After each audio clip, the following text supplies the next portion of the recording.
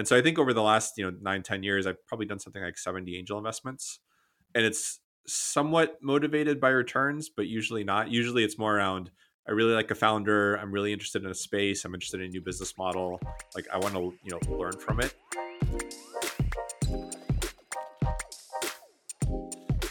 Welcome back to the Vitalize podcast. On today's episode, we have Leo Polovets, co-founder and general partner at Susa Ventures. They are an early-stage venture capital firm investing in businesses with strong compounding moats, such as proprietary data, economies of scale, and network effects. And Susa Ventures is sector agnostic. They've made multiple investments in areas such as enterprise software, fintech, logistics, healthcare, consumer, as well as frontier tech.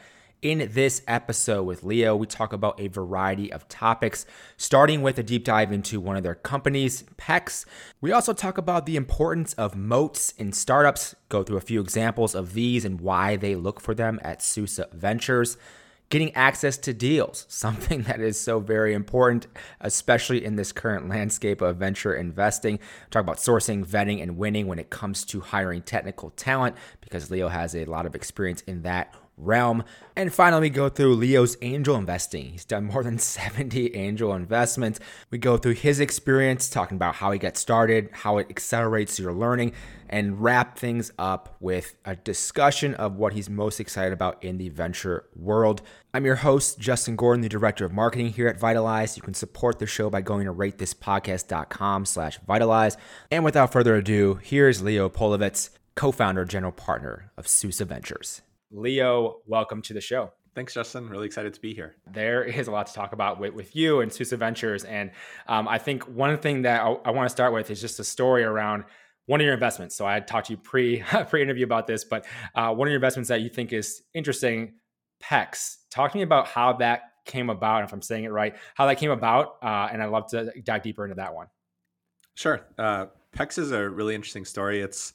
I think it's either the only or one of the only investments we've ever made from a cold email. Although it took a little while for that to happen. And so the gist is the founder emailed me. It was probably about 6-7 years ago now.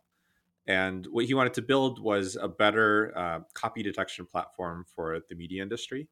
And so when a creator uploads music or video or something like that, a lot of times it gets recopied, it's uploaded to other platforms, and then the creators they're not making any more revenue from it.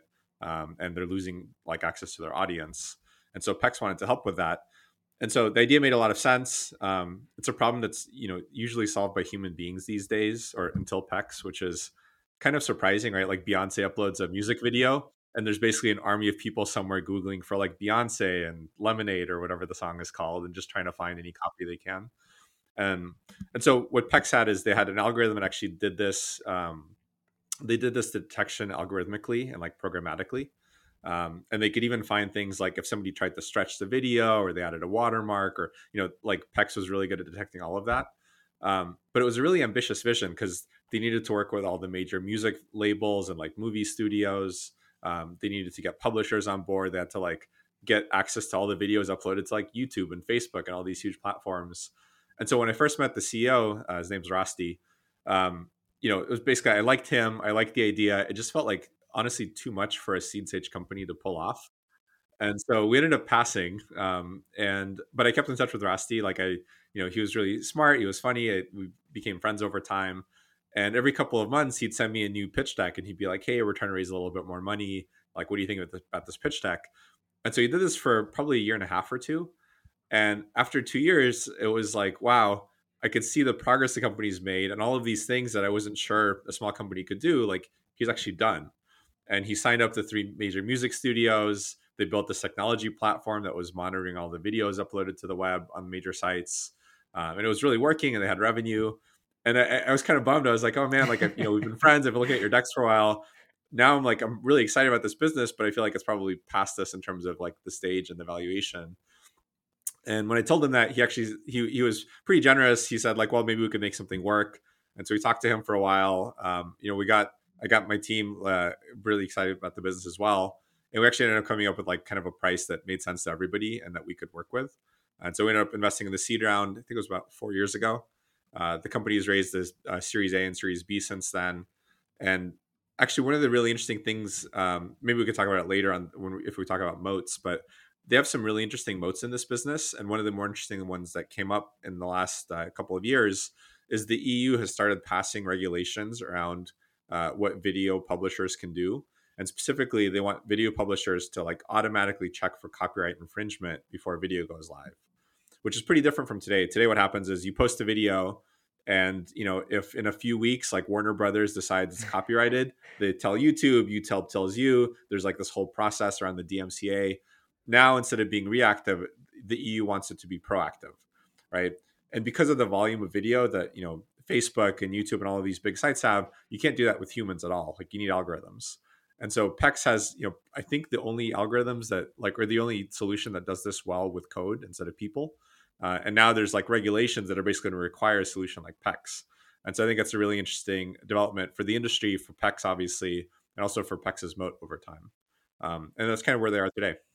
I do want to get into the moats, but one thing I want to go back to is, seeing that now, other investors listening on this, you passed initially on them.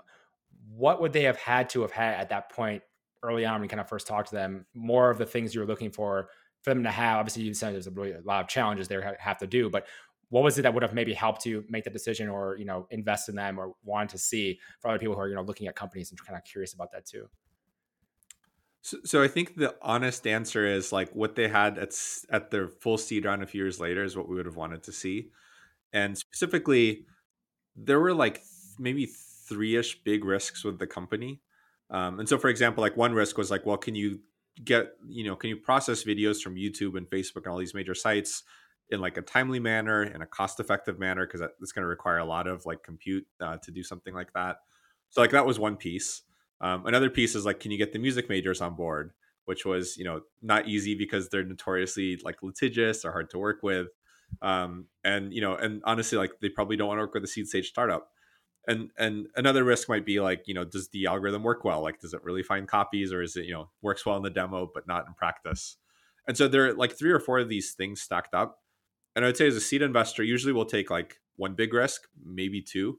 But when you have like four, it's like, okay, it's a lot of coin flips you have to chain together in a Yeah. very like lucky way. And I think what made us invest a couple years later is like, well, there were these four coin flips, and then like three of them went away over time. And so I was like, okay, so now there's like maybe one big risk instead of four, and like we'll take that bet, especially seeing that the founders like solved the first couple already. Yeah, and staying in touch with them, obviously, to be able to see that progress over time, which happens a lot with investing and Yeah, companies as well, as people find out, really.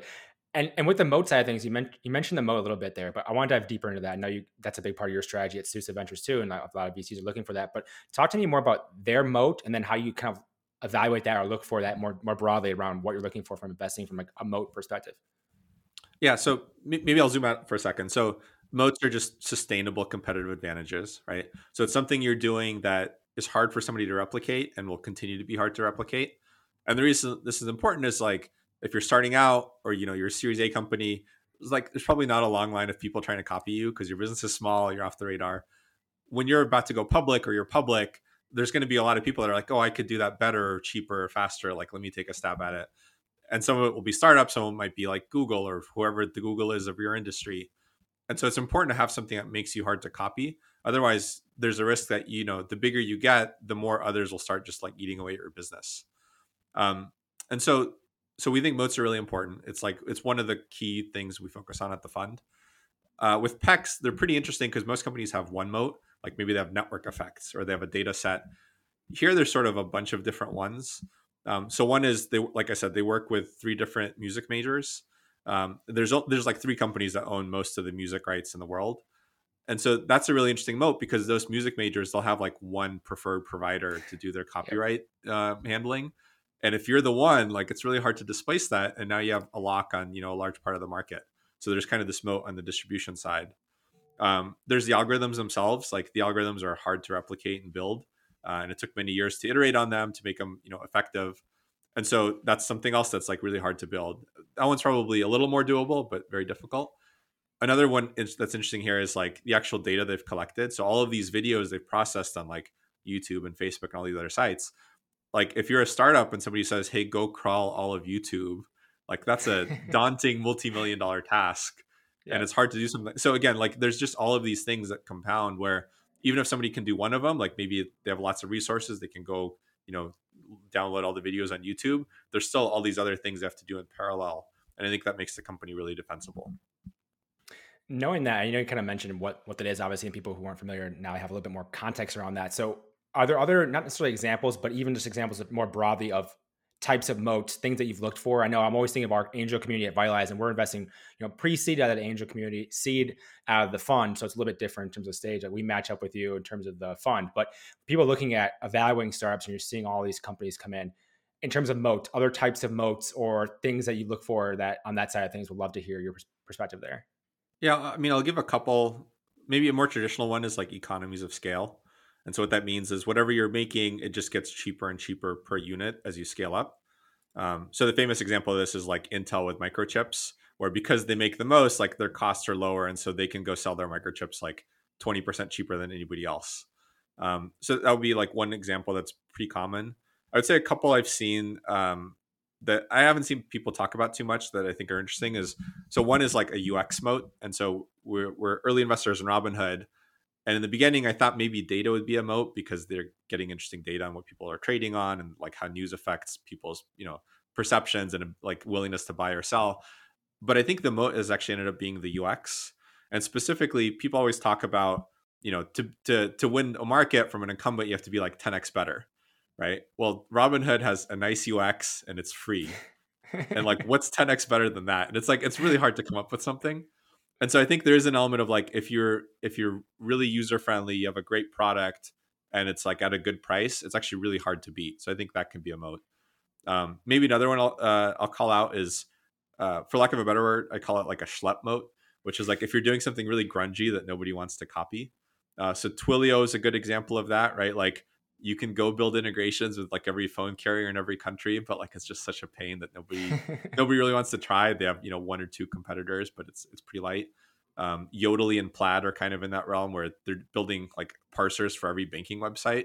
Again, nobody wants to do that for like 10,000 banking websites, so that's a good moat in itself. One of the things I wanted to talk about, so we obviously are discussing moats and what you're looking for at these early stage as well, but even if you see that you have all the data and you're like, oh, this is amazing, you have to get access to the deals. And we've seen these massive funds come in at the seed stage, especially with $300-400 million funds. I know you guys raised a $125 million fund this year. I think you announced part of a bigger raise overall of opportunity fund as well. But with that, how do you look at with this funding environment, getting access to deals in terms of what kind of your value add or your expertise is at Susa Ventures, and how you leverage that to get access in this kind of crazy market we're in now? It's definitely this is a big question on the minds of most seed investors, and honestly, most investors that we work with.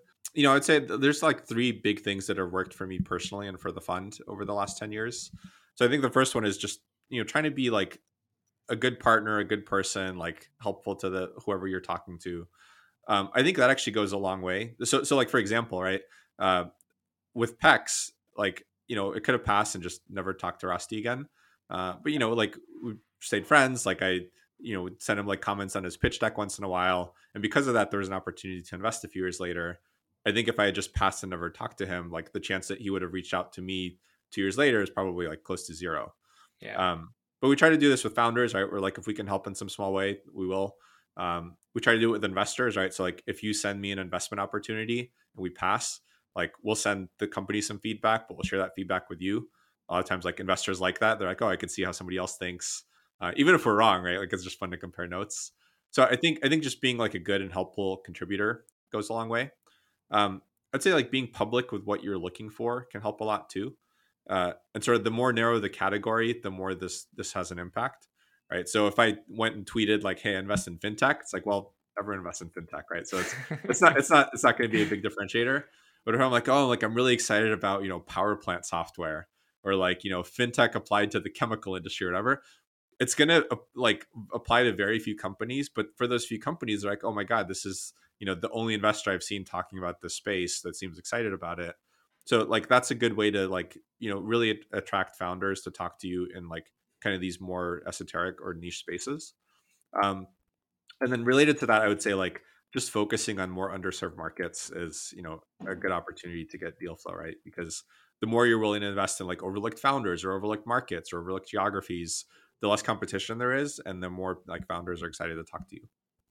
Yeah, absolutely. And one of the things you had kind of mentioned before as well, just around like knowing your experience, and you've done some writing and everything around it too, but the technical side of it and having that capabilities and bringing that to the venture world. How do you go about vetting, recruiting like technical talent and teaching the entrepreneurs around that? Because there's also in this battle, this war, whatever you want to call it, for talent now, which is insane. With your expertise, like how do you go about that? Any suggestions you have for founders on that side of it too? I'd be curious to hear more. Yeah, I mean, I think the challenges people run into are like there's sourcing, there's vetting, and then there's winning. It's actually very similar to like the venture pipeline. Mm-hmm. Um, on the sourcing side, honestly, there's not great solutions there for seed stage companies.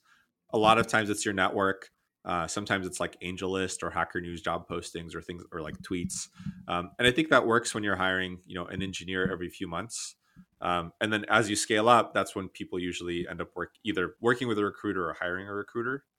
Um, on the vetting side, probably the most important thing is just to get like a great technical co-founder early on, right? Because and that's actually a really hard hire to make if you're not technical. Is like how do you vet the first technical person, Right. right? And a lot Exactly. of times it actually ends up being trying to rely on your network as much as you can, which could be a technical investor, it could be advisors, it could be engineers you've worked with in the past. But you just want to get like as many technical pairs of eyes on a person as possible before you hire them, especially for a role like CTO. Um, and then the winning part is increasingly hard just because the market is so competitive. um, I think we try to help here sometimes. Like being technical, I can sometimes talk to candidates and try to tell them why I'm excited about like a company in general, but also maybe the technical challenges or opportunities for joining. um, but also I think a big thing that people often don't do is like they focus on competing on comp or something that's really hard. And what you really want to Yeah. do is you want to try to understand what matters to the candidate, right? Is it autonomy? Is it working on this mission? Is it something else? And then assuming that your company aligns with what they're looking for, like you really want to focus on that instead of focusing on like comp or things that might not matter that much to the person you're talking to. Yeah, it's such a crazy environment, though. Just having talked to even so many founders in the last number of months, and they're all going through that same type of thing, and they're hungry for like figuring out how to do it better. I remember seeing on Yeah. Twitter or something, someone like some founder was offering like a Bitcoin for someone who could help him hire his next Yep. person. It's just like what? Like it's just that wild now in this environment, which is like if you find a way to stand out, like it's amazing. Props to you. It's just really hard. The reality is of that. But to your point, like if as an investor, if you can somehow help your founders around that side of things too, can be helpful. And there's certain VCs are taking different paths in that, right? Some are very hands off, some are extremely hands on. They provide you all that basically help on that side of things, but something for founders to think about as well. And one thing I want to talk about though is with Susa Ventures, and there in the beginning, the evolution of this now over time. How has your firm built the reputation they have now and gotten access to deals and things you've done, since when you guys started this to now we're talking in 2021? What do you think has kind of contributed to that the most? It's been interesting, because I think when we started, I think a big value prop for us, like when we talked to founders, was we were young, we were unproven, we were just like very willing to like hustle and do Yeah. whatever it takes, right? And by that, what I mean is like I would like send people 2 a.m. emails of like, hey, you wanted some website feedback? Here's like a page of bullet points on like here's a typo, and then like this tab didn't work, and stuff like that. And I think people appreciated that, and I think that's something we try to do to this day too. Of like sort of like no task is like too trivial, right? Like we just want to help. I think that goes a long way. I think what's been interesting is we have like a pitch for our value add and the places we can help, and it's partner experience and time and advice. There's like discount programs and things like that we offer. We help a lot with Series I fundraising. What we found is like the thing that probably matters most is just like how you treat founders and their references for you and whether they go to bat for you. And my partner Chad observed this a long time ago, which is like when you think about Sequoia, like the brand is not, oh, they really help you with recruiting, right? The brand is like, hey, they invested in like Google and Amazon and whoever else, and like I want to be part of that portfolio. And so I think part of what's helped us too is we've been pretty lucky since the early days to work with some great companies like Robinhood and Flexport and Stored and Policy Genius and many others. And so I think what happens is, especially in those sectors, but also more broadly, when founders talk to us, they're like, oh, I'm a logistics founder, you guys invested in Flexport and Stored, like I want to be part of that same group, I want to have some access to those founders. And so I think the portfolio getting stronger and stronger goes a long way as well. Yeah, I think that's just thinking of the angel side as well, and think of people who are early stage investors starting to kind of angel invest as well. Like, how do you even start to improve your processes or even like your brand and investing per se? It's like investing in companies. You have to start somewhere. So you have to Yep. start investing so those can do well. So then be like, oh yeah, like that's Leo. He invested in XYZ company. Obviously, then it's more interesting than talking and having that conversation, which is what we're trying to help people do on the Biowise Angel side of things, like help people invest early, build a track record, then can get into VC or can get into more angel investing later on. But to that point, it's really hard, obviously, just to get started. And we're finding a lot of people are like, how do you even begin to evaluate? What do you want, invest in, whatever. Have you done much angel investing yourself at all? Or I'm curious about that. Yeah, I've done quite a bit. I think I started VC about 9 years ago. I was actually Yep. just starting to get interested in angel investing when Susa started, but I hadn't made any angel investments. So I'd gotten to a few angel meetups. I'd just like started reading about it, but I hadn't actually pulled the trigger. And my partners had a bit more experience in the investing side when we started. And I definitely felt sort of like insecure, imposter syndrome around that. Yep. And so my thought was, I don't want us to write like 300K checks to like for me to like learn from my mistakes. Like, could I do this by writing a few like 10K checks every year? And so I think over the last 9-10 years, I've probably done something like 70 angel investments, and it's somewhat motivated by returns, but usually not. Usually it's more around, I really like a founder, I'm really interested in a space, I'm interested in a new business model, like I want to learn from it. And so a lot of times there's sort of like a half financial, half non-financial goal, and that's Yeah. been really useful because a lot of companies work out, a lot of them don't. But financially, even if it doesn't work out, I still feel like, well, I wanted to learn about X, Y, and Z, and I got to learn about that. I got to know this like great founder better. And so for me, like that's a lot of the ROI I'm looking for. And so I've continued to do that, basically like through today. Yeah, we've definitely found that same type of mix of like it's angel investing is 100% like not just only financially driven, because there's just cool founders you see and you're like, I want to support you and like I think you could Yeah, be big, but also like you're just dope and like I think it'd be fun to be involved with what you're doing, which is yeah, cool to and see that. yeah, and I think like the learning just accelerates so much because like at Susa, I do maybe like 3-4 investments a year. I think I've got like Yeah. 25 or 30 over the last 9 years, but I've done like 70 angel checks. And so, and it's been, like, so I kind of allocate a part of my salary every year because it's like, hey, this is, like I've been able to like triple the number of companies I can learn from, for like a fraction of my salary. Um, and, and then over time, hopefully that makes me a better investor for Susa. Yeah, and with that too, do you have a number you're targeting in terms of like your portfolio of angel investments and how many you wanted to make or anything? I know people are kind of thinking about that in our group around portfolio theory and everything, but on the angel side, how have you thought through that, or just more so opportunistic? Well, I started out, so maybe like one of the biggest lessons for me, and I think this has changed a lot in the last few years. But when I started, everyone is saying like, okay, like minimum check size is like 25K, and I did a couple of those, and after like two or three, I was like, okay, I'm gonna run out of money really quickly. And so I talked to an angel friend of mine about this, and they're like, oh, well, like people say 25K, but you could just offer like 5 or 10, and they'll take it. And I tried that a few times, like, oh, this actually works, especially if you're if you're trying to be helpful beyond the cash, where it's not just like an accounting administrative burden on the founder, but like you're providing some value. And so I started doing a lot of like 5K and 10K checks that I could afford like a little bit more easily. So that was like that helped me actually ramp up the volume a bit more. Whereas with 25K I could do like one or two a year. With 10K I could probably do like six a year or something like that. So that helped a bit. I think today with like AngelList roll-up vehicles and sort of people just, the popularization of angels that are like helpful and operators, I think it's easier than ever to build an angel portfolio with like, checks as little as 1K sometimes. Right. And so you could do like 1K investments a year. And a lot of people in the tech industry can afford that. And it's a way to, get to know founders, help out companies a little bit, but also maybe like figure out if you're good at, picking or not. Yeah, and get those logos. I mean, you could say that these are companies you invested in, and you can actually see it, which is what we're doing in Vitalize. 1K minimum checks.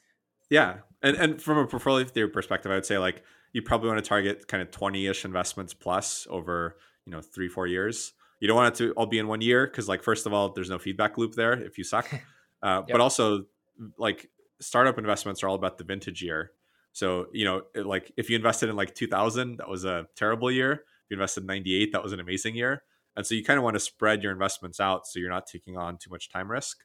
And you also want it to be kind of 20 or 30 or more so that you're not taking too much concentration risk because like venture outcomes are so skewed and so power law.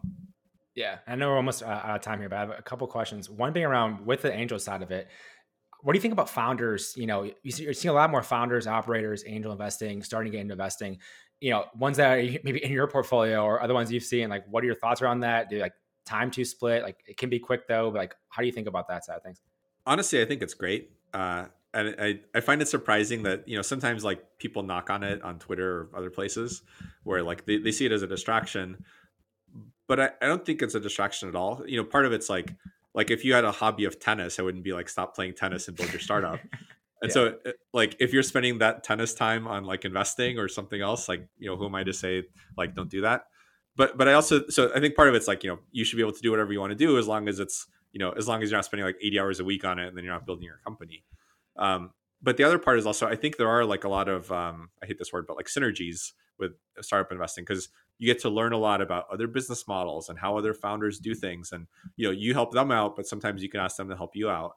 And also sometimes like maybe they need a soft landing, maybe you need a soft landing. So there's just like all these great opportunities in like biz dev and corp dev and learning and, all the, like knowledge sharing, that I think are great when you're angel investing. And so if it's a reasonable time commitment, like you spend a few hours a month on it or even a few hours a week, like I think that's fantastic. yeah. I'm glad you brought that up because it is a matter of like it doesn't have to take full-time job to do Yeah, it. You've seen these companies come in, you can evaluate them, make up your mind and go. It doesn't have to be a hugely commitment thing. I mean, it can be evaluated in many ways to see these different companies and evaluate and have that relationship as well as I see it as a big plus for a lot of people. And as we kind for of wrap sure. things up here, just want to know, what are you most excited about in the kind of startup VC world? You see a lot of companies, you've been around for a number of years with Susa. What are you most excited for now, Leah? Less of a sector and more just like some of the structural changes in VC. Uh, I think first of all, AngelList has been putting out a lot of killer products. Like roll-up vehicles are great. For example, it's a Yep. way to collect a bunch of smaller angel checks into like one entry on your cap table. It's less administrative burden, but also you get help from a lot more people. So I think that's like great for both for angels and for founders and for VCs who are like part of these rounds. Another like kind of structural change I'm really excited about, probably even more, is the introduction of like more and more debt financing and revenue based financing. Because like even like 5 years ago, it used to be kind of frustrating because you'd see these companies where there's a seed round, they're growing, and if they're going like 3x, they could go raise a Series A. If they're going like 1.9x a year, well now they're like screwed because it's not venture scale like venture speed growth, but it's a good solid business. But now there's like no funding resources, and so maybe they try to get acquired.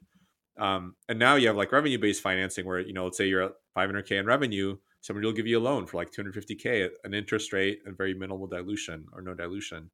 And so I think it's just great because it'll help a lot of companies, either get back on the venture track if that's what they want to do, or just scale up a lot further before, they look for exit options or maybe become self sustaining. So I think that's like a really awesome development. Yeah, it is interesting to see how people be more creative with that. I think I even saw recently on like the venture side, people doing that for fund managers, because a lot of Yep. emerging managers, these are a lot smaller funds. If you look at the numbers behind it, management fee is very small when you compare it Yep. to a much bigger fund. And like getting that ahead of time and quicker is interesting to be able to do some different things around it. And like, I think I saw something on Twitter and I sent it to Gail at our firm. It's like, this is just interesting. Just a heads up, like to Yeah. say that, but it's cool to see people kind of doing these new models and venture and finding different ways in terms of startups that, founders should realize like there's way more than just VC dollars. There's much other options out there that people are trying to innovate on, which is kind of fun to be a part of and to see in the industry at least. Yeah, absolutely. Yeah, and like I think that I saw the product you're talking about. I think it's by Pipe, where like a Yeah. VC manager can get some of their fees paid up front more. And like we definitely like I wish we had that when we started Susa, because it was a $25 million fund. We had 500K a year in fees, but there were four partners. There's travel costs and legal costs and Legal office costs costs. and all this Yeah. stuff. And it's like you actually like it was a pretty. I think we went no salary for a year and then low salary for a few years. And I wish we could have taken a little bit of that up front to like to help offset the costs a little bit. Yeah, and then put some more things in place to be able to help run the firm and everything. As you're, especially in the early days, we're trying to figure things out. I think that'd be super helpful. So, like, yeah, what Pipe is doing is intriguing, and Yeah, they're doing a lot of things that are intriguing. I'm watching now. Let's just say. yeah, that's really cool. Yeah, and I know we're out of time here, but where is the best place for people to connect with you, see what you're up to online, and also look at Susa Ventures? Sure. So I'm on Twitter too much. My handle is L Polovets, Lpolovets. And then my email is leo@susaventures.com.